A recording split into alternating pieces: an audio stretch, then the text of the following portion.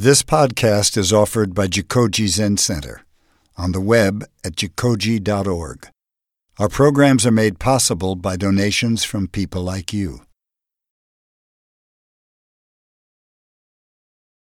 Good morning. Good morning. Hi, I'm Shoho and I'm in Colorado, and talking to you in California is the sweetest thing ever. Can you hear me? Is that connection working? Yeah. Okay, awesome. So I'm not familiar with this format. I would love to hear from you too. Nico, are you facilitating if there's any question or anything? Yes, if you have any questions, just gasho or somehow indicate. You can use the little reaction icons as well, and we'll figure it out. Awesome.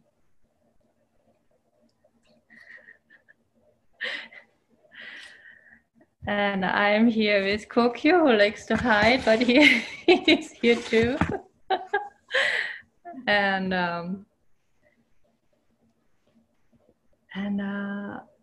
just like really curious what gets anybody at this time to come to a Dharma talk. And of course, on one side, it is incredibly, like I'm saying, joyful to just see all these faces and familiar faces and environments. And there's no doubt about that. That just that alone is very heartwarming, and it's medicine, definitely. And that we are in turbulent times is also pretty obvious to everybody, I believe. If it's not one thing, it's another that's knocking on our door and challenging. This pandemic and natural disasters and election coming up and all of that. Yet we just chanted a text that said, on one side, the good news, there is no suffering. So that's really helpful to hear that there's, from all this pressure and, all the confusion, everything, there is a way out, there is a way of relief. But it also said there is no end of suffering and there's no attainment. So in a way, it is thus, raise again my question about like, what are we doing, coming together and reminding each other that there's no suffering, but also no end of suffering, and, including myself. I'm not sure how many other people are here, maybe to, at least get a little bit of something out of this time we're spending together. I think it's a normal thing to do. Of wanting something, wanting something. And it is something refreshing. So I love to hear if anybody wants to say why you're here. When I was running around myself and I had an encounter with Kobun, the founder of Jikoji, he was helping me out, seeing that gotta stop running around trying to get things, and we got to stop running around thinking we have to get rid of things too. Like there's some kind of a stopping or some kind of release that's possible. That's what I taught me over 20 years ago. And for a while I thought me taking refuge, taking the precepts, doing the renunciation aspect of our path, becoming a priest in particular was for me like leaving home, right? Kind of really leaving the world. So I thought that was it, just going through the ceremony and making these commitments and taking up the Bodhisattva vow, that would be it. And it's that's something that carries me, and that would definitely deliver, that kind of aspect. But again, there was just a sense of attainment in there for me, I confess. So 20 years later, I'm really like, yeah, I thought there's something to get after renouncing the world. There's something to get after stopping running around, and I would think stopping running around would stop by itself too, just taking these vows.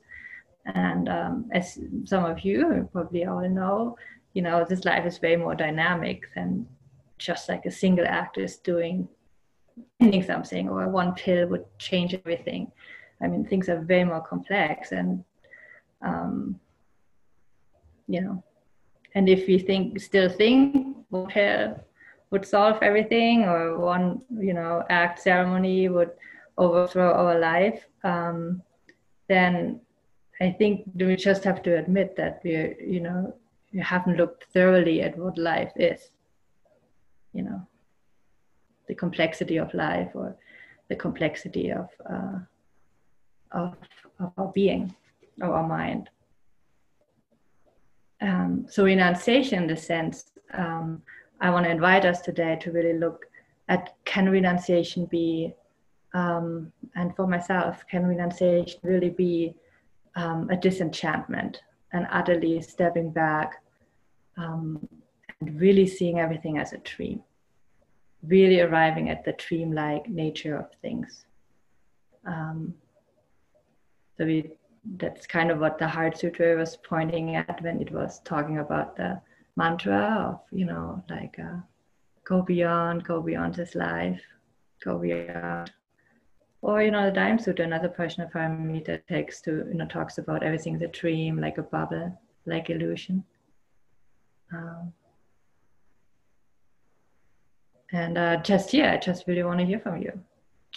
Are you able, I'm talking to mature practitioners, you know, have you seen the dynamic of, you know, a hope and fear in your life, constantly being caught in, you know, fearing something and hoping for something else, and then that being able to step back and feeling disenchanted from that dance of running around between hope and fear, and finding a place of release that would be able to find you some ease, some relaxation, where you say, oh yeah, I'm seeing it as a dream. Seeing this can't be really real. And anybody want to comment here? Comment, question, anything?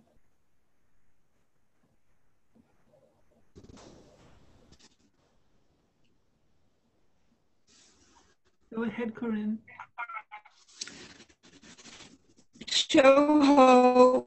Hi, Corinne. Are you using the word? Hi. So good to see you. Good to see you. Are you using the word disenchanted as being caught? Enchanted as being caught by the myriad things of the world? Or as some other implication or meaning of the word disenchant? No, I think you hit it on the head. The very much disenchantment of, like, we wanting to get something. Thank you. Even, yeah, exactly. So if maybe we're going to get something and we think we got it, and then we're still feeling discontent, or we want to get rid of something, and even if it's gone, it's still not the heaven on earth that we thought it would be. So yeah, that form of disenchantment, exactly. To know this is running around hope and fear is really not it. Any other? Can you talk about, I'm addressing this idea of the dream and the enchantment being either being desiring for something to happen, or to acquire something, or desire to make something stop happening or make something go away. Then how does this idea of intent fit into this release of either letting go of trying to acquire, letting go of trying to shed things? Tell me how intent fits into that in the way you navigate the world. Thank you. I think it's a very great question. Thank you so much. I think ultimately intent is very neutral. Like, for example, you intend to get a sip of water, or, you know, or go to the restroom. It's like very neutral intentions that we have, and that are flooding our mind constantly, if we want it or not. You know, just having a body and having a mind, these intentions are definitely there. and present. What's in Buddhism being then driven at is kind of like a quality of contentment that's like a very heart-centered. And that's in a kind of like the word aspiration. And I wish I would know more about the original Asian words for that. But in English, I think the word aspiration is very poignant for that. And that aspiration is really something that's maybe many of you, for example, those who took vows, that very much was like a very much of hard step of like, I want to pick up something, I want to go beyond what's possible, go beyond, I want to investigate into something. There's just that, but it's still an intention, but it's like, it's very much a heart-centered intention. Even sometimes maybe somebody coming along and saying, why are you sitting there for hours and facing the wall, and you're like, well, I don't know, I just really want to, my heart wants to, that's a hard intention. So there's maybe a differentiation or another quality. And then there's this beauty in Buddhism. They're saying with intention in general is the more you shape your intentions towards how reality truly is, the more that reality will come forward.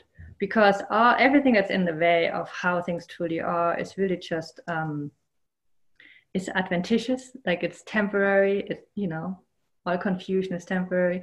So our wisdom, our true, aspiration, our true intention is already fulfilled right here. It's already, we're already manifesting it. And it's just and fully understanding it and fully being it and fully acting on it. So that's where the aspiration comes in. That's where, the feedback of Sangha comes in, the teachings coming in. There's a lot of intention right there. These are all words, intentions, directions, pointers that help kind of opening or loosening the cloud of adventitious stains of these confusions that we can find ourselves in. And from our side, the Buddhists probably would all say, you guys are doing fine, From our sides, we're just constantly caught up into like, oh, was I doing it right? Was I like really following my intention? I saw a little bit of grasping there, it must be really bad. We're just constantly caught up in good and bad, so to speak, that it's really hard for us to like find kind of confidence and certainty. But actually, that's exactly where I wanted to go with this talk to. If we're clear about the letting, like the renunciation part, then I would go on. Is that okay? Because the next step is really faith. And faith is not, here like this, we have so much baggage still from our upbringing of how we were, brought up to approach religion, to approach the beyond, to approach that which is transcendent, even that's like all words already that are kind of really distorted by one of my teachers calls it the Abrahamic residue, like from the, Abrahamic religions where we, just have some sense of like, it's over there and I'm over here and I'm really bad and this is really good. And so you have to kind of find a bridge. And so transcendence gets really like, that word already bears so much pain in itself, even though it's a very neutral word, but it has been distorted by these Abrahamic religions that like really made it really hard in this very life to wake up. They always just talk about the afterlife as being like more easier, whatnot, in the mercy of something higher power. But like Buddhism is very different in that way, where it really talks about here, right here, you can really realize in this moment in this life, there's a possibility here, and we don't, the good bad thing, just give it a break. So Buddhism is very much encouraging us to, have faith in a firm of certainty, not just like confidence. Confidence kind of like, I have confidence my car would work because, it has gas in it, the mechanic says it's good. So I'm having that kind of confidence, but it's kind of a certainty where you're like, I know I'm going to die. That's like, for example, a certainty, I'm pretty certain I'm going to die. So that kind of certainty to have, I'm really certain I'm going to wake up from this life. I'm really certain that there's an end of suffering, and not only an end of suffering, because I'm certain there is suffering. So if you're certain there is suffering, then you also want to be certain that there's an end of suffering, because they both go together. They're just not separate from each other. Yeah. So in this way, it's that faith is a strength, that kind of certainty of like, right here in this life, able to wake up, that's able to be free of confusion. Not like for the next day, today, not like the next hour, in this hour and this minute, you're able to have a clarity. So that kind of certainty. And add to that kind of certainty, a sense of energy, like I'm kind of demonstrating it, kind of like you're making me help me right now to have that energy, because like for myself, no, and it's easy to sit in one's room and to be like, I guess I'm certain, I'm not sure, but it's true if one talks with other people, and that's where Sangha is really helpful, one kind of really looks at, I'm really certain about that. There is like, we help each other to, find that, and that's maybe one of the reasons we come together here.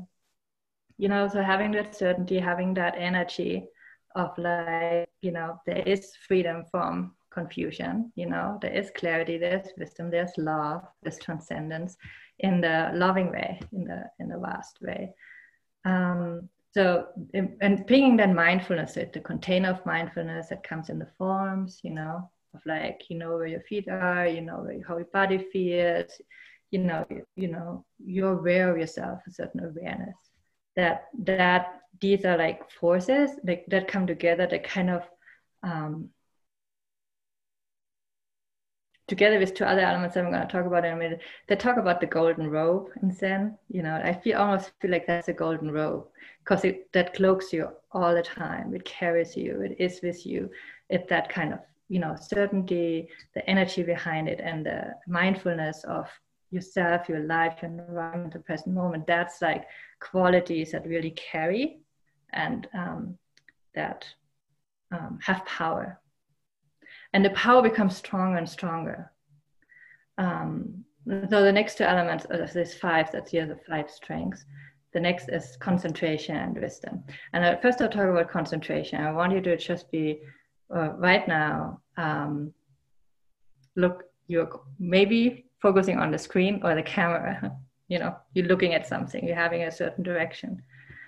So right now I would just like to invite you, in order to explore concentration, be aware of the space between the camera and yourself. Be aware of that space. Be aware between space between you and the camera and the screen. So that kind of concentration, that kind of open field in which cameras show up, faces show up, body show up, sound shows up, but there's this amazing field of space. Being aware of that space and concentration. I think concentration narrows down on something, on things, but actually concentration in Zen in particular is very open. It's that you're resting in a space, you're resting in where things can appear. So that kind of concentration, that kind of field of awareness, like having a vast field of awareness. So again, like be aware of that field between you and the camera. And out of this is a field of concentration, out of this wisdom arises. So the teaching always talk about, well, the wisdom of the Buddha, it comes out of concentration. Shamatha and Vipassana go together. Out of samadhi comes wisdom. There is a certain correlation. And what's that correlation right now? The correlation right now is in the question of like, is awareness present? And if there's awareness present, whose awareness is it? Whoever's awareness it would be something in the field, in the space. Yeah. And it comes and goes. And we're joining it all together. There's no separation between us. So having that wisdom, having that certainty that it's accessible in every moment, that there's a freedom a connection, and definitely lots of love. I can see it. It's happening between us in this field. There's luminosity. And it's the coming and going of many, many beautiful events. It's kind of this little bit of a break of like conceptual thinking for sure, that helps encourage that.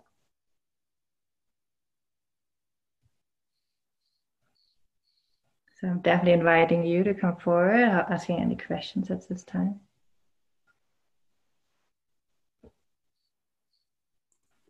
Hi, Shoho. Hi, Kavi. Hi.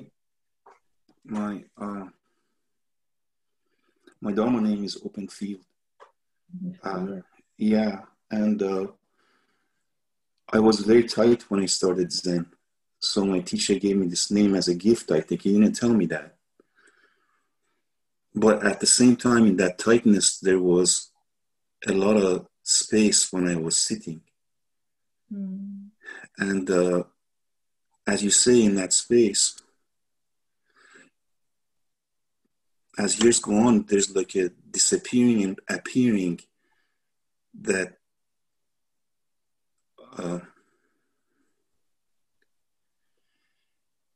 sometimes happens. You know it's happening, the disappearing and the appearing.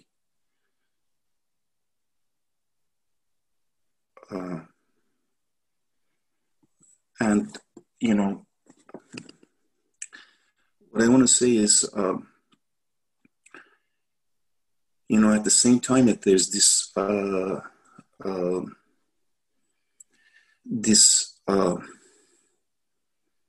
disengagement from the world, there's also a lot of beauty in the world that when we, like I give you an example. Last night I was watching this video of, we lost our Cocker Spaniel, and I was watching this video on YouTube of this farm where they have a lot of Cocker Spaniels. It was like crazy. They were like running around, and this guy was picking them up and kissing them. And there was so much love. So like when you step out, I think this is also maybe, I don't know if Buddha said this or not. I'm interested in what you say about it. But when you step out of yourself, you find this space of love with other beings, especially when you, like that man was in heaven, he was picking up these dogs and kissing them. And yeah, anyway, I'm rambling. So I just feel like there's a lot of beauty in life also. So it's not like nihilistic. It's just that life comes and goes, you know. There's a song, if I just remember it, I say it as a poem. Rest that this song of kindness will remain as long as there's the song of wind and rain. We could be gone, but others we joined in our coming and going with many countless beings that came before us.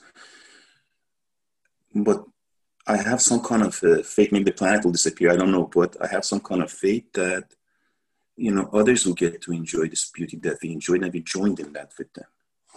If you could, you know, I guess my question to you is, like this engagement that Buddha talked about, is appreciation of beauty and love, how does that fit into it? And yeah. Thank you, Kav. That's a wonderful question. And I really appreciate the contribution of sharing, you know, because what I hear you speak, you talk about Buddha nature. And I feel like the proof of Buddha nature, the fact that even, you know, in the darkest corner of the world, you can find Buddha nature, is there is always kindness. You can always find kindness, you know. Like even, you know, if you like envision like somebody horrendously just narrow-mindedly, following their own desires, they have something they love. And if it's pizza, there's something that they're like, hot about, and they think they're doing a good job. Everybody thinks they're doing a good job. So there is kind of like a shared natureness. When I say humanness, but it actually can, even like you said about the dogs, you can see it in animals too, right? This kind of kindness. So there's a shared natureness among all of us, that is just kindness, and that is love. And it's actually our job. So after we did this whole journey, so what you're talking about, Kavi, is actually the next step. After you do the whole journey of, we are disenchanted with the world, we're not falling into hope and fear. We're like having faith and conviction, energy and mindfulness. We're having some form of concentration, wisdom that's coming through listening, reflecting, and meditating. Then the next step is really to see that love, that kindness everywhere, in every situation. That's kind of like looking for and reconnecting and making a connection. That's like the kanon doku of daily life, kind of speak. When Zen is kind of, the teacher and the student appear, and the transmission is happening. What transmission is happening? The recognizing of our true nature. You can see the recognition in animals. Very easy, as best place to start. Then start with your loved ones and your teacher, the best, And in yourself, of course. See in your own self your kindness, your best intention. See that in yourself. And see this is your true nature, acting, wanting to act, wanting to be in this world. In your teacher, in your Sangha. And then slowly expand to like the person in the shopping mall, the neutral person, And then even like the horrendous person that that's annoying you and blocking you. Can you even there see kindness?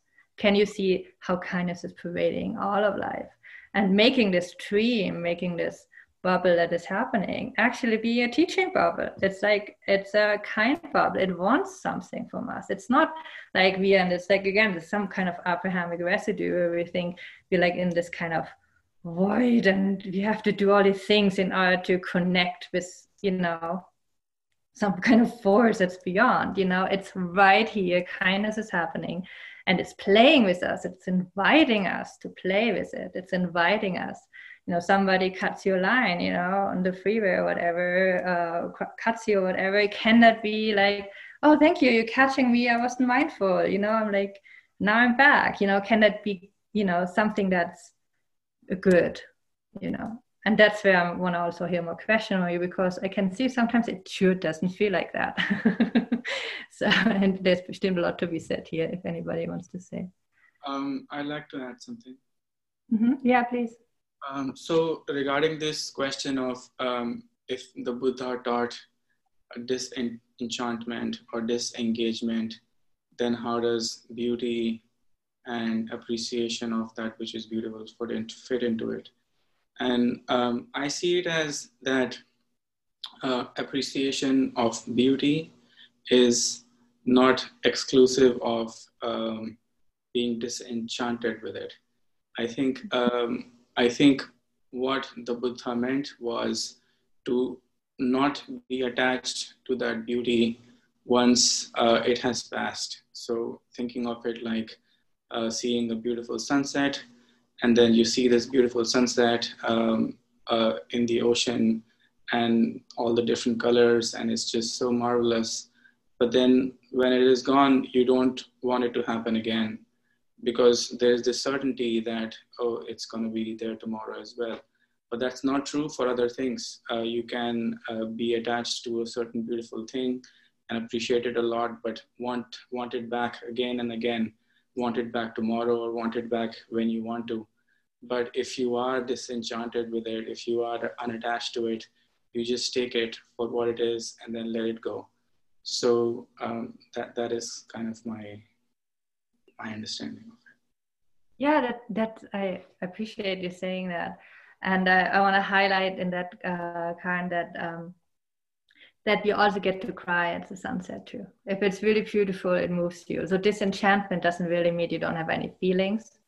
But like you're saying, there is like not having an expectation that it will happen as moving the next time around, or it will happen again at all. But we definitely get to be moved by it. Even if something horrendous is happening, we get to cry about it. If somebody dies, that's the most appropriate response, to do, is to really cry and feel the grief. So if we, like, disenchantment wouldn't be a disenchantment where you do not feel. In fact, you feel a lot, you feel the entire world. You feel what's happening is moving you, but you can move on, like you're saying. That's I totally agree with you. You can move on more easily. You're ready for the next thing. Yeah, definitely. Totally agree with you. Yeah. Anybody else having? Yeah, Randy.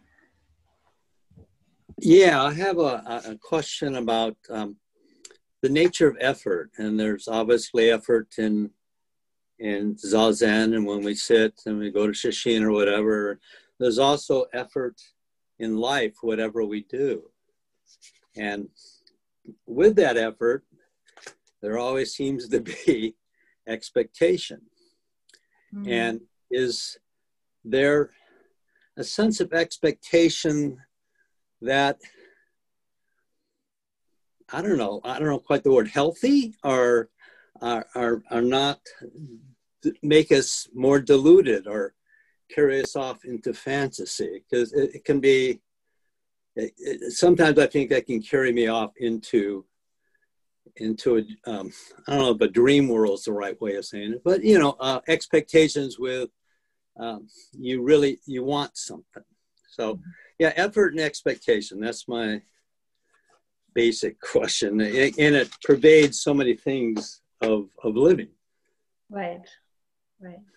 Maybe there's a whole lecture with that. I don't know. Maybe it's. It is, and you maybe even just speak that lecture, because I feel that you have a lot of experience there. What comes to mind to me is like, it's definitely something we are raised in this culture in particular. Like, you got to make effort and you got to harvest the fruits of your effort. Working, mentality and all of that, and there's a place for that. But we're saying about expectations, man, just like that's exactly I've major difficulty on this path, because like as soon as I hear something just like the word enlightenment, there's some concreteness that comes along with it. It's something utterly not complete as far as I understand, but we think in terms of concreteness. I am here, something else is over there. So of course, watching cause and effect, if you plant and we water something and give it a good conditions, we expect that there's, something coming out of it. We have watched cause and effect. And then we need it. The whole teachings say we need to rely on cause and effect. We need to really trust it. So expectation has totally its place, that if you say, I have the choice between sitting down and practicing or, watching another, or distracting myself in some way or another, that one, like the one you might feel more content afterwards than the other. So there is like, so effort, there is this whole body of, I would say, morality is a bad word, but kind of in that sense, but it's kind of like a form body. It's kind of a form body that you go into, that's cause and effect, and we need that form body. So because we are maturing out of our habitual patterns into another form body, and we get to expect that if you put fruit and energy into it, that it will mature, and without that, you might not engage on this path. So yes, I'm saying I'm actually like finding myself completely for effort, expectation. At the same time, I burned myself so often expecting something, and it's like you did too. Otherwise, you wouldn't bring up that question. So yeah, there is so often like I put this in, nothing comes out, and I feel totally down. I put so much effort into, so I feel, particularly because it's our habit is so strong of wanting to trusting cause and effect so much, that we need to use it. Actually, rather than being like, oh, this expectation that constantly burn me. What about using this effort body, this disciplinary body, and using it to study how is it that cause and effect works? How is it that the Buddhas are at ease in the midst of hell, for example? You know, like if I'm constantly feel burned, then I have, I guess, an expectation I won't be in hell after I'm making all much effort. But somehow the Buddhas are happy to be in hell and they're totally at ease. So then rather than like, well, let me try not to end up in hell is what I'm doing. How about studying how come that Buddhas are in hell and they can be totally at ease? You know what I'm saying? How does it respond to what I'm saying to you?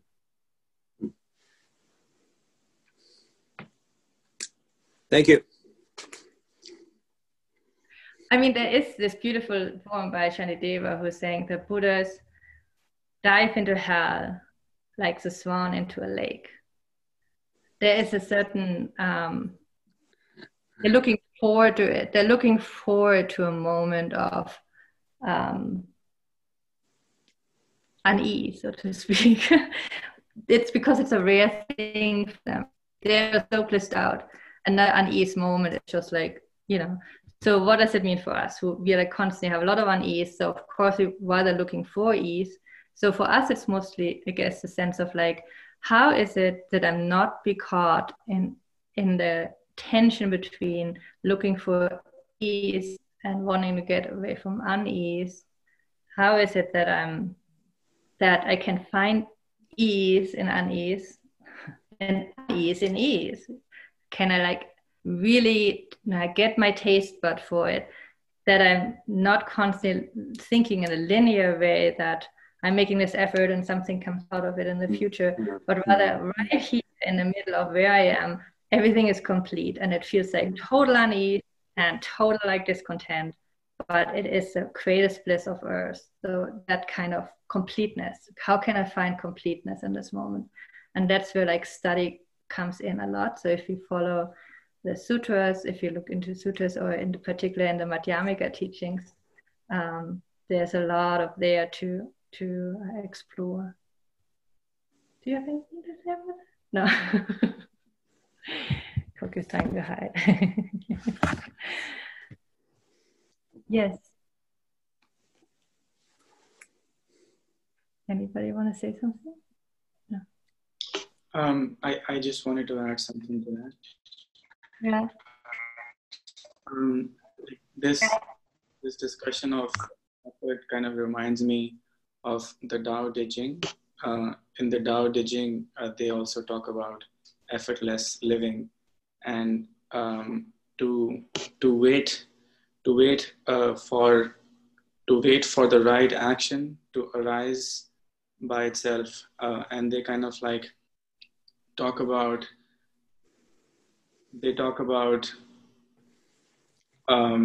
this state, the state where one is in totally content, and that is why there is no expectation. And I guess like the expectation which arises in us kind of arises out of our discontentment. And if one is in this state of contentment, then the action that arises automatically arises without expectation.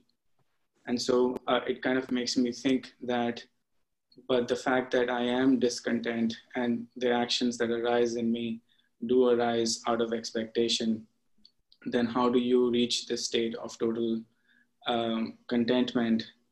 And I guess like it's kind of like what you said, the last part you said, which is like looking into our ease and dis-ease and figuring out how is it that the dis-ease is not good, or how is it that the ease is so fine, or how is it that the Buddha is totally content in hell. So I wanted to share that.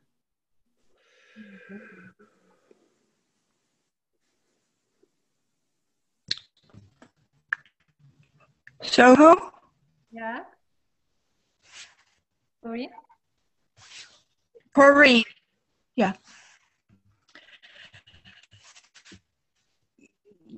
can we not find ease in unease just by not resisting?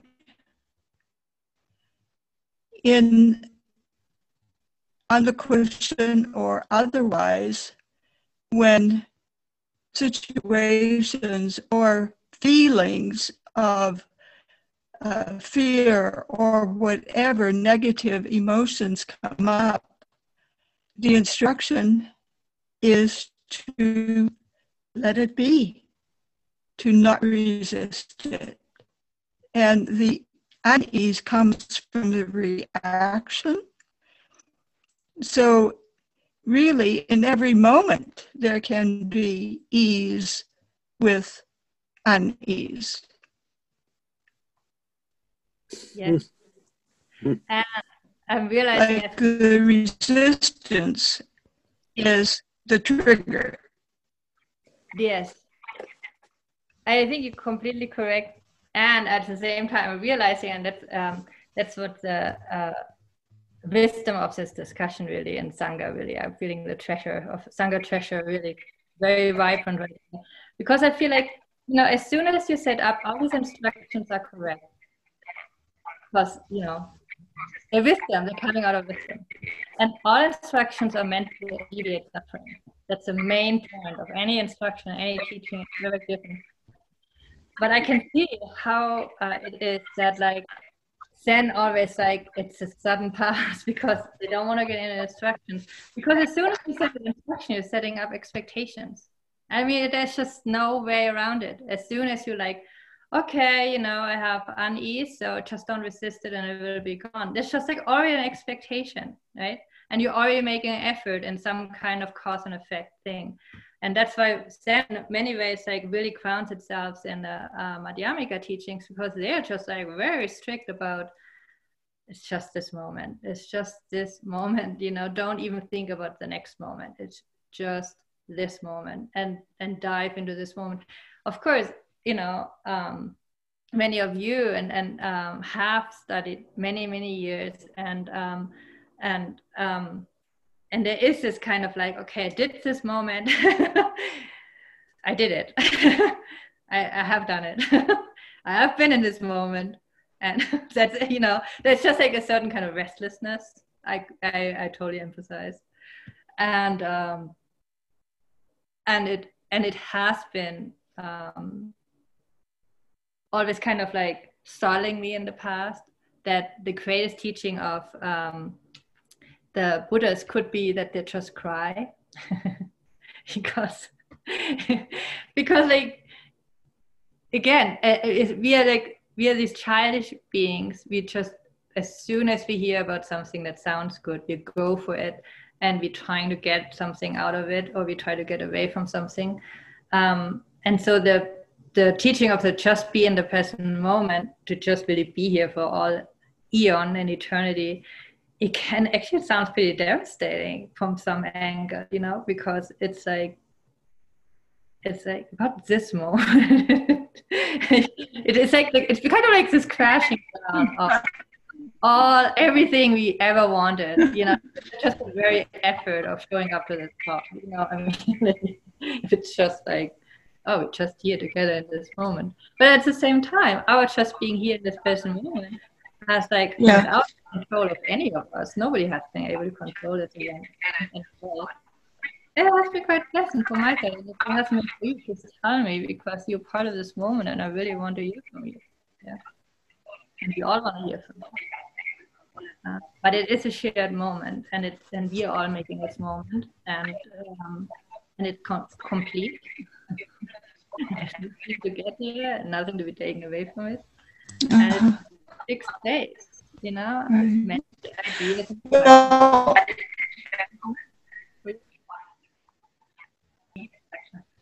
Somebody else want to take it? Well, if there's no resistance, then clarity. If there's no resistance, then clarity, the possibility of clarity.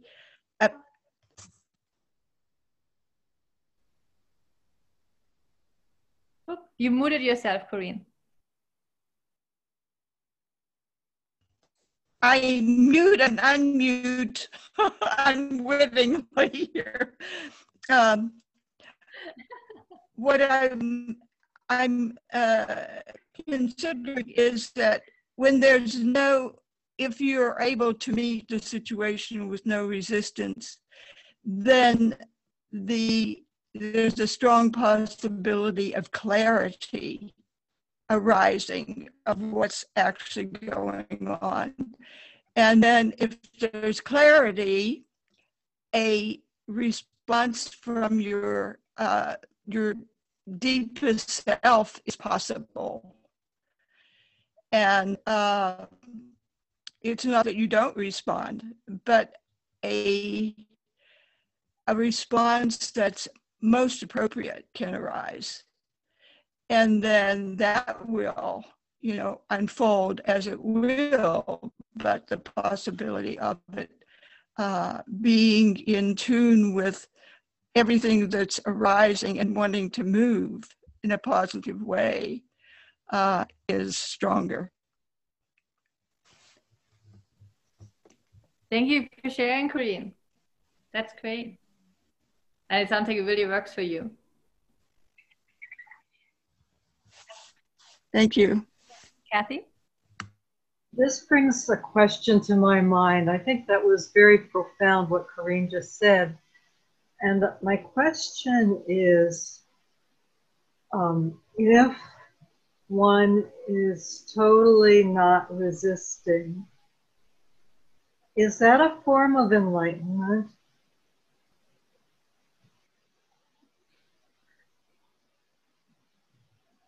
Well, if enlightenment had a form, it might be a form. But it's,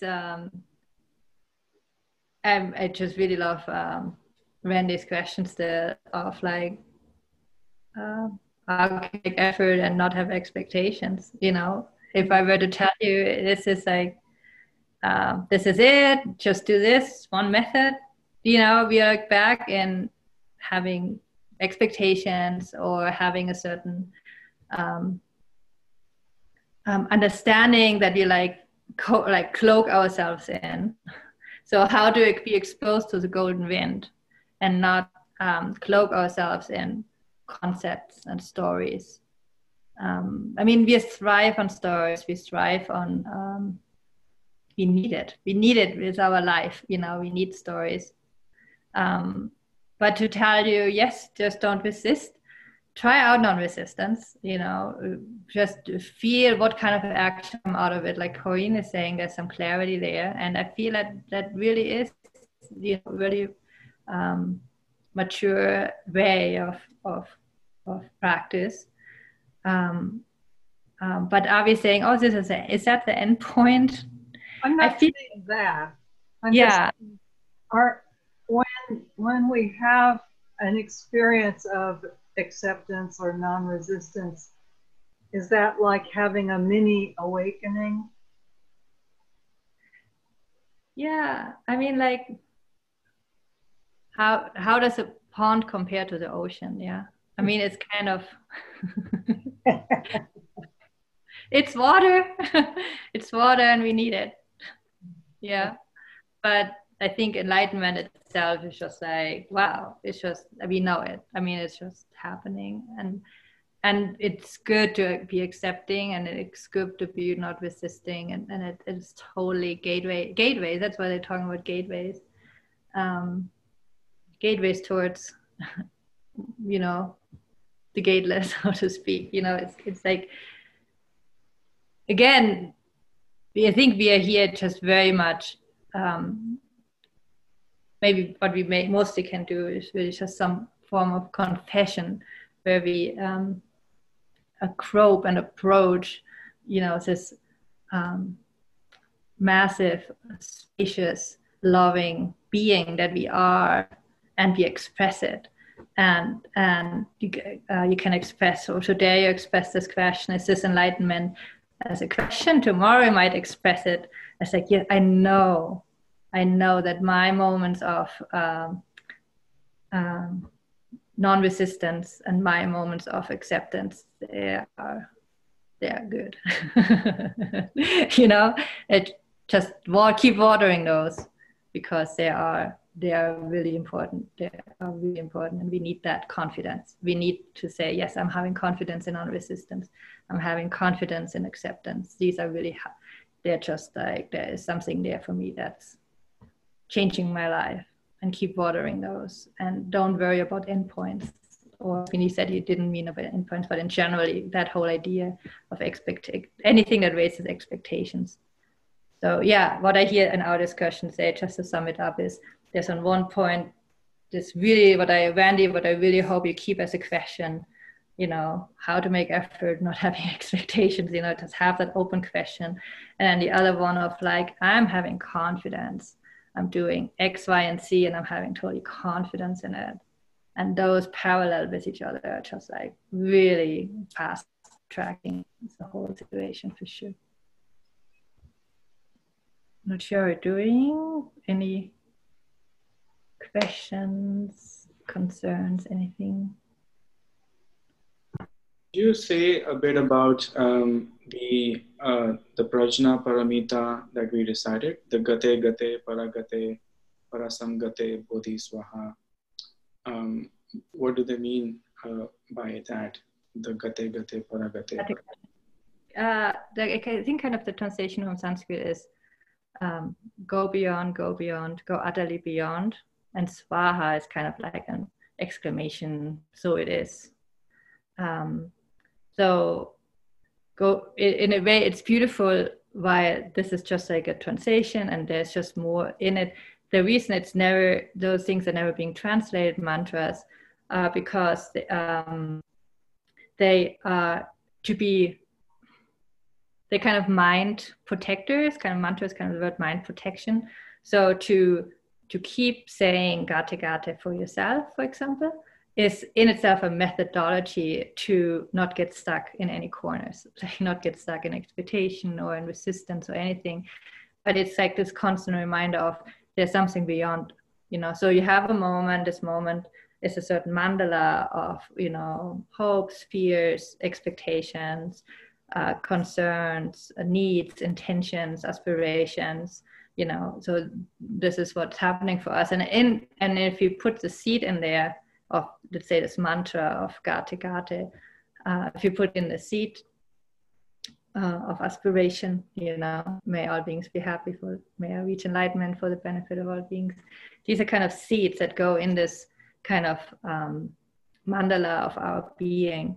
And in that itself, it will mature. We don't need to do anything about it. It just in and of itself protects our mind to keep on track, to keep our innermost concern, our heart, our Buddha nature, to maturity. So that's kind of the power of mantra, or the power of that kind of practice, to keep reminding ourselves that there's more to be have or develop. Like we said earlier, it's a space in which things come and go. Yeah. I'm seeing we're time-wise and then people are leaving. Should we do a chant if there's no other question? Yes, we here at Jikoji have heard our lunch bell. Yeah. And so we'll break away. You may continue your discussion. Nico, I believe, will continue to host. Thank you very much. Thank you. May our intentions extend to every being and place with the true merit of Buddha's way. Beings are numberless. I vow to see them. Illusions are inexhaustible.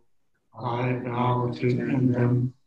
Karma gates are boundless. I vow to enter them.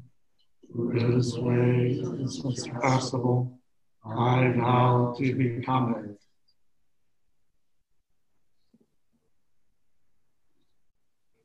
Thank you very much for coming.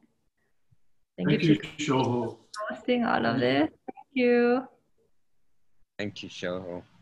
Thank you so much. All the best. Thank you, Shoho. Thank you. Take care, everyone. Shoho, and thank you all the others who shared. It was very helpful.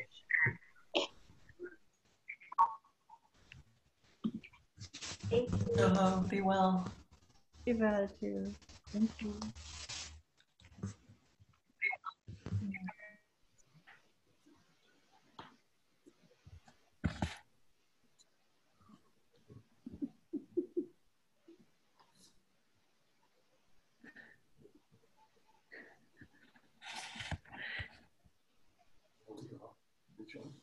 No, still on. Thank you, Pamela. I think I just saw you do the, that's beautiful. Thank you so much. That's beautiful. Thank you. If there's no other question, yeah. Yeah.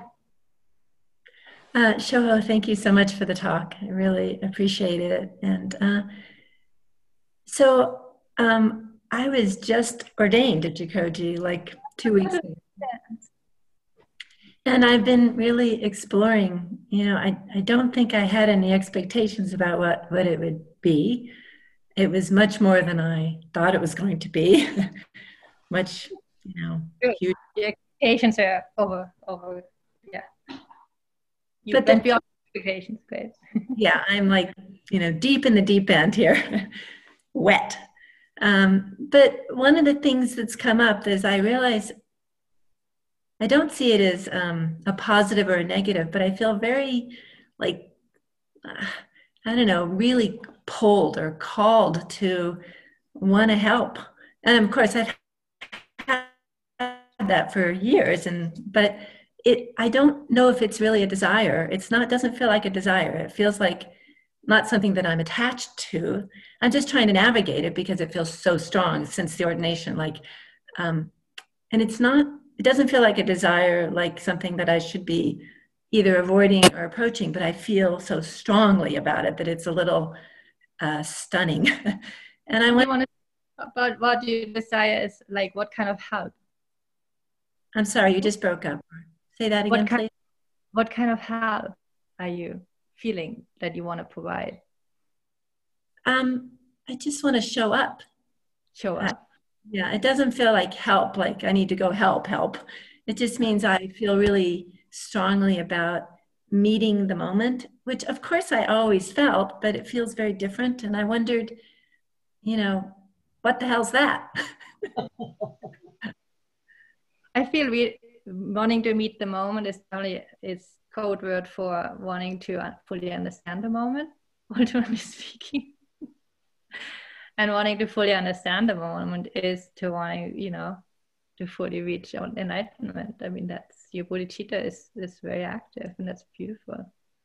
Bodhicitta being the mind of awakening, the mind that wants to reach awakening for the benefit of others. Yeah, it's just a question sounds like for you, well, how does this, particularly now in a pandemic, like how will it even manifest, what does showing up mean now?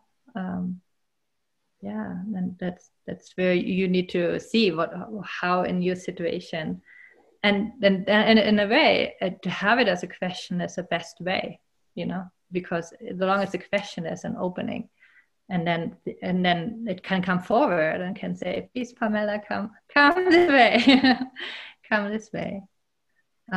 You have priest ordination, yeah? Yeah. Priest ordination definitely includes learning and study. So you have anything or any question about the Buddha Dharma or any particular area that you want to explore, I would totally, recommend you go deeper, look for a mentor, look for the books, look for these things that help you study, and make it a daily thing besides sitting to have another period of study.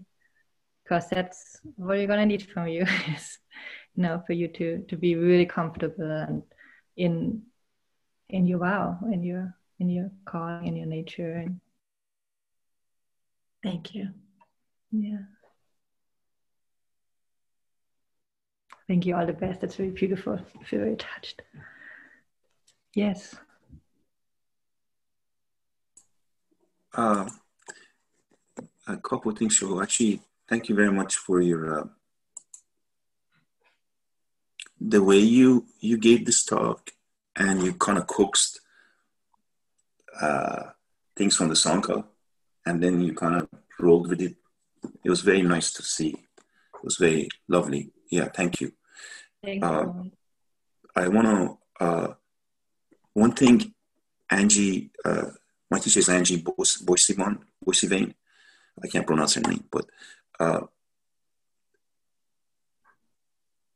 one thing, Angie, there's two things she told me I want to say. One is, I was talking to her like in some junctures in my life, actually many junctures in my life, where people came out of nowhere and helped me, and they are not Dharma practitioners, at least on the surface. They, and actually they taught me many times more than my teachers, I have to say. At key points, they because it was very intimate, and it was like given like from their heart directly to my heart. And she told me those were not ordinary beings. So Buddhas appear in all kinds of, or bodhisattvas, maybe I should say. That's what I understood her to be telling me. They appear in all kinds of guises. They do, and in a way, there is this admonishment, particularly me living in Nepal. There was always this admonishment of like, wherever you see, if it's a beggar or Yes.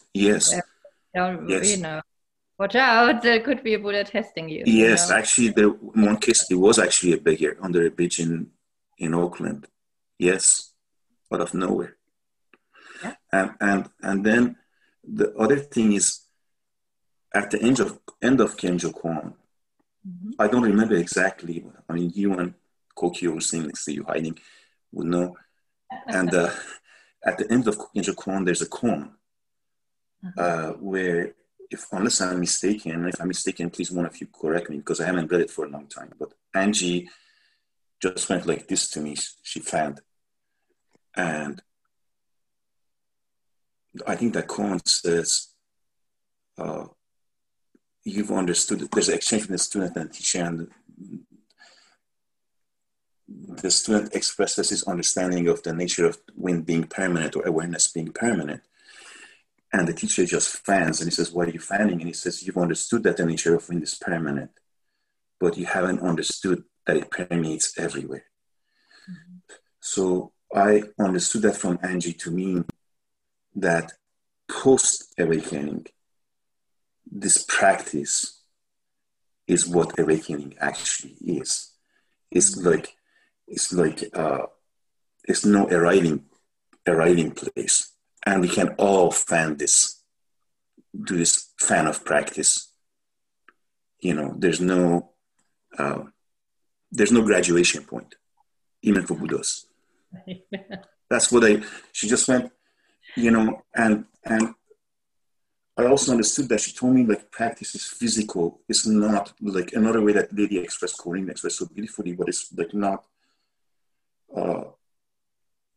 your head judging whether you're practicing or not. But there's a deer behind you.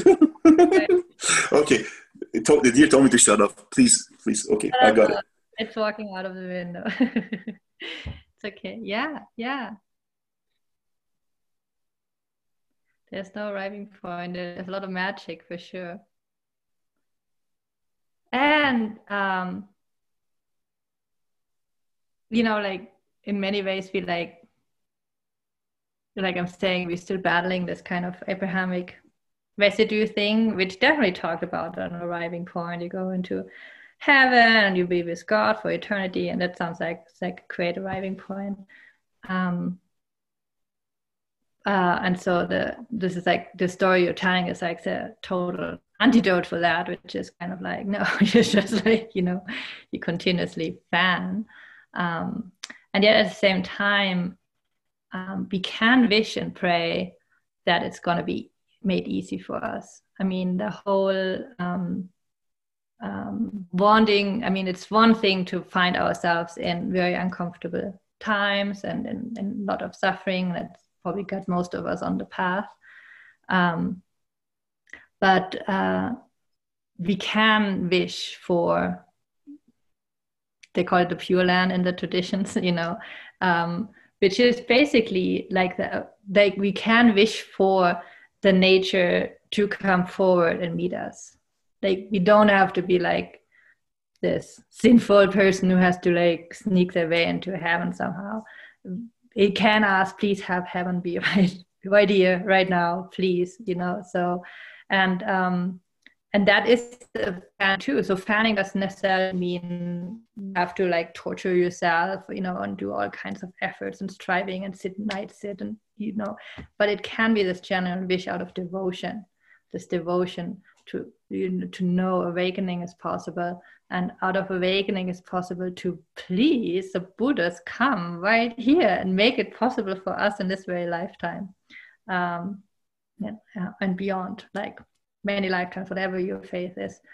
I feel fanning has multiple forms, and it doesn't have to be effortful. It can be a joyful thing.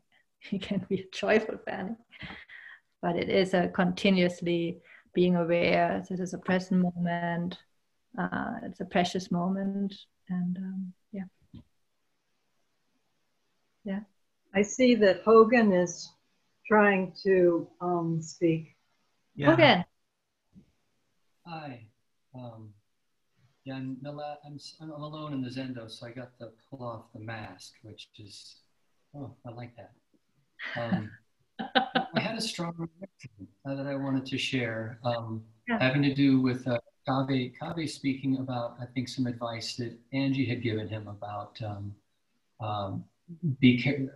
keep an eye out for other people that you run across. They may be Buddhas. And I had a very strong reaction, which is, no, keep an eye on what your assumptions are about who you run into. It's not that you're looking for Buddhas are everywhere and in everything and in yourself at all times.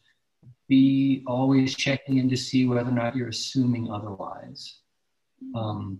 That's what struck me. I'm not saying it's right or true, but I had, and then also Shoho a moment ago, I thought I heard you saying, oh, Buddhas, please come and arrive and do something. No, hello, this is all we get. This is all we get. It's the thing that's happening for me. It's in the awareness that you're all there, and there's no Buddhas arriving, people. Mommy's not coming to save us. This is us. We can do it. And it doesn't feel that way all the time. I'd like to segue into telling a story of my yesterday, what I remember of my yesterday.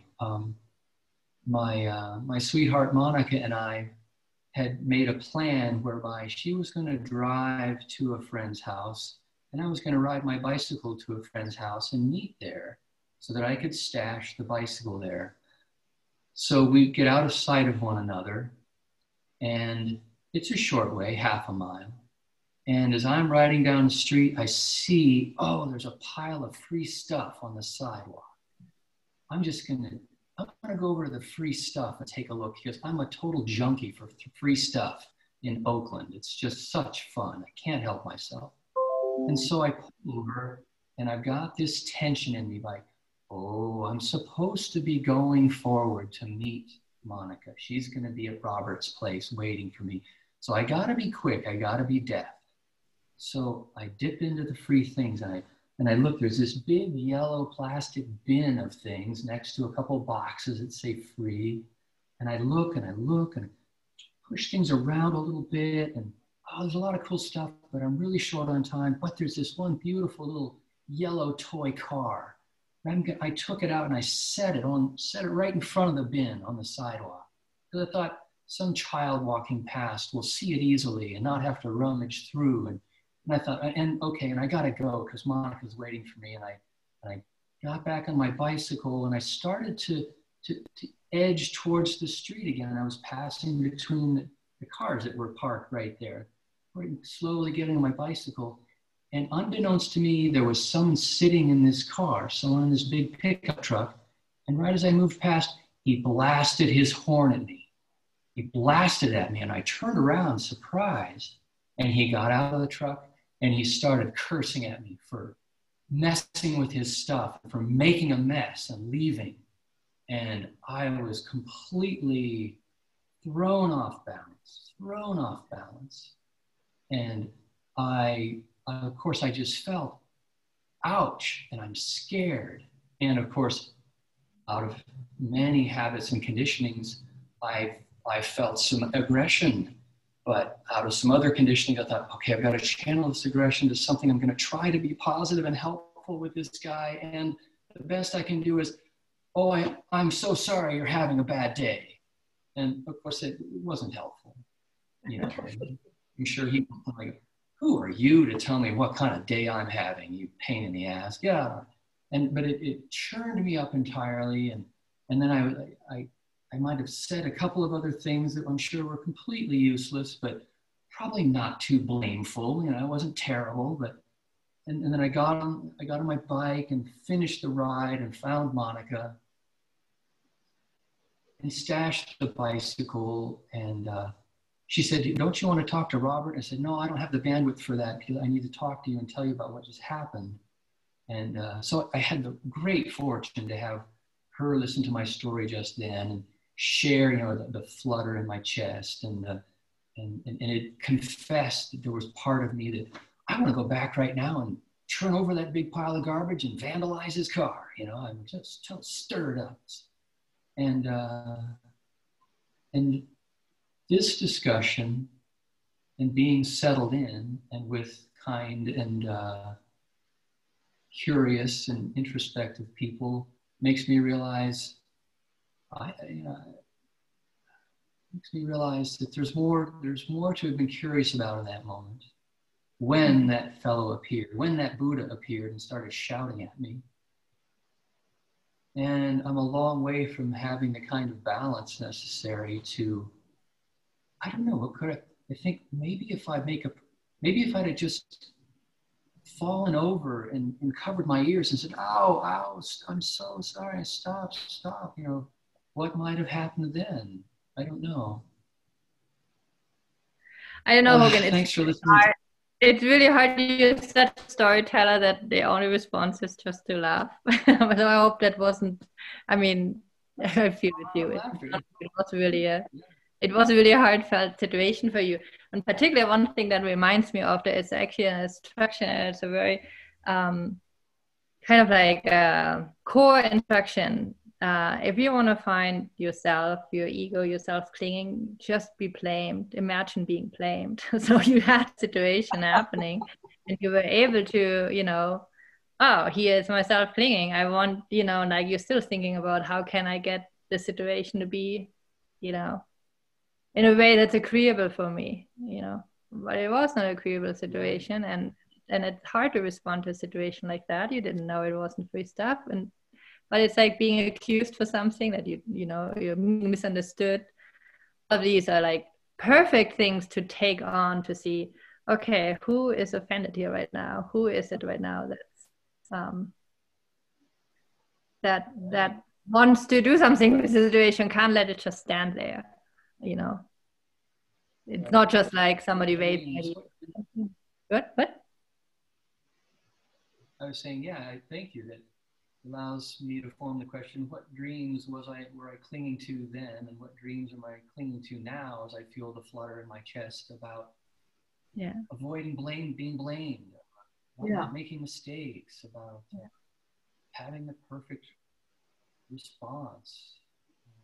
Yeah, and sometimes it's kind of shocking how deep that response can be, not wanting to be blamed either based on our own personal history of, you know, having been unjustly blamed in the past, or also very collectively. I mean, you're tapping again in a very Abrahamic storytelling where, you know, the being blamed is just like so archetypical. It's just almost like beyond our rational mind, you know, of like wanting to be righteous and not wanting to be blamed. It's just, you know, very archetypical story in our culture that we share. That's not only your own story. Sometimes we just flutter also because we're in a story that's not just our own.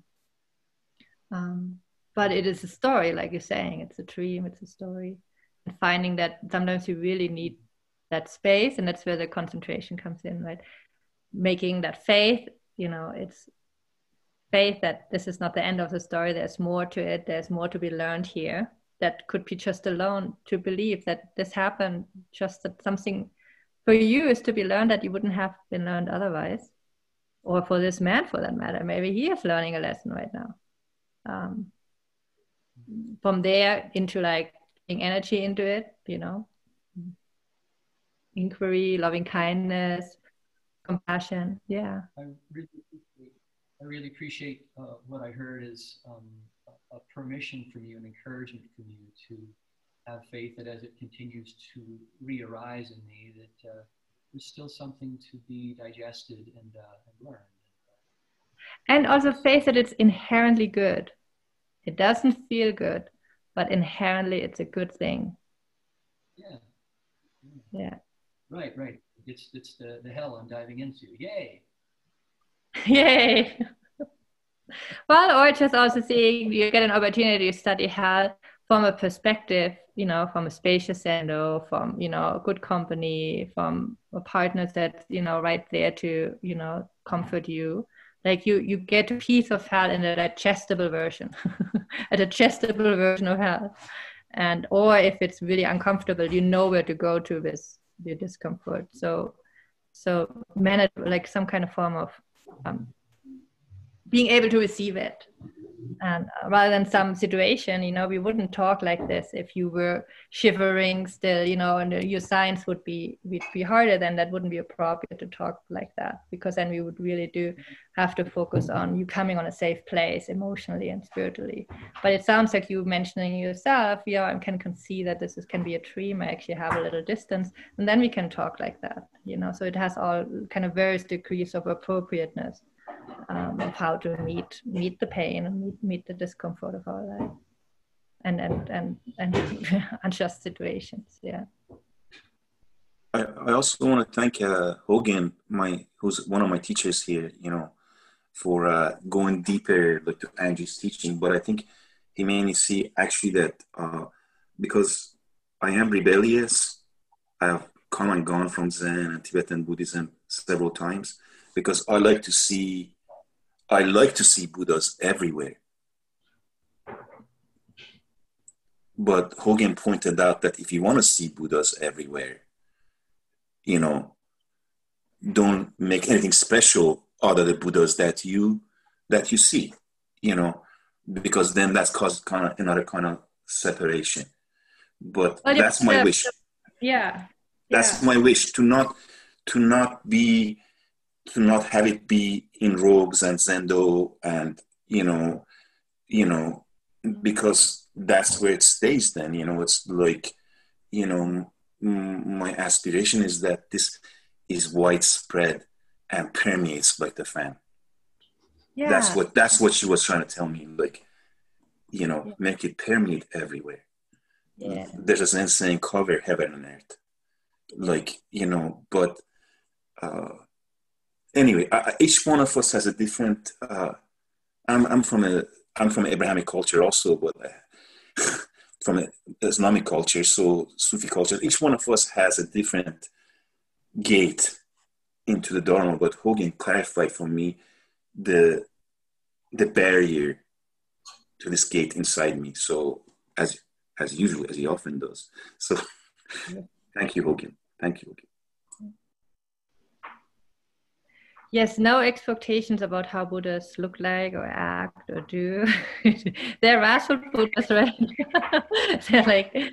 They come in all size, shapes, and forms. I mean, it's not they, it's us, you know, like what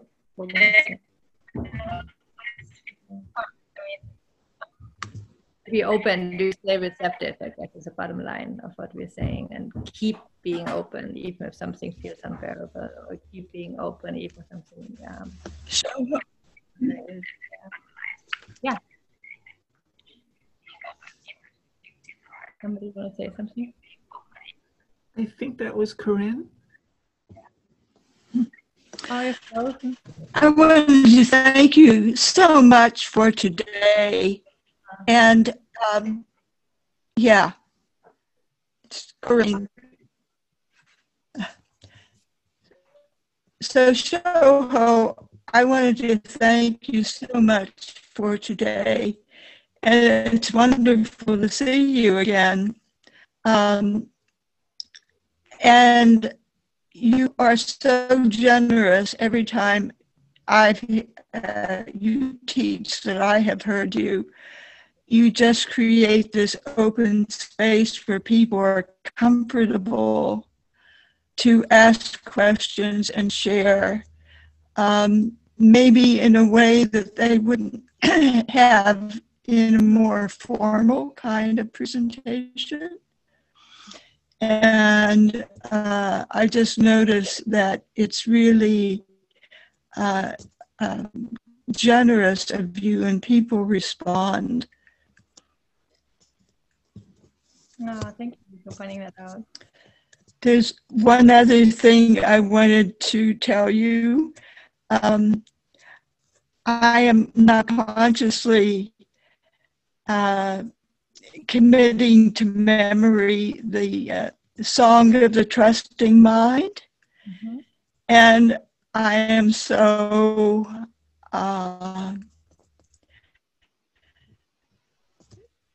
just it's like having a teacher whispering in your ear, like continually, in memorizing it. And it's so supportive. I never dreamed it would be like that. Good. Glad to hear. Keep going. Yeah. Thank you, everyone. I'm going Thank you, everyone. Yeah. Right now, but this has been lovely. Thank you, everyone. Thank you, Shoho. Thank you for your time. Thank you for your generosity. No, thank you for this. I wanted to say I appreciated. I wanted to say I appreciated your formulation of the. Of the what? Of the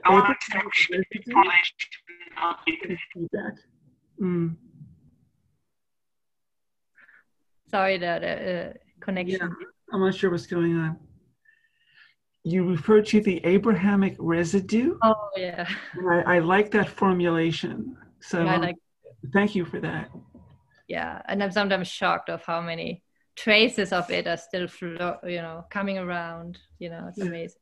Well, I think we even find it in the translations of the sutras and suttas that we're reading. So it's right there, and it's part of the tension on the surface that I find that I work with. We all do. I think we all are working on trying to relieve that tension so we can come to a more clear view. Yeah, I'm with you. Thank you for listening to this podcast offered by Jikoji Zen Center. Our Dharma talks are offered free of charge, and this is made possible by the donations we receive. Your support helps us to continue to offer the Dharma. For more information about Jikoji, please visit us on the web at jikoji.org.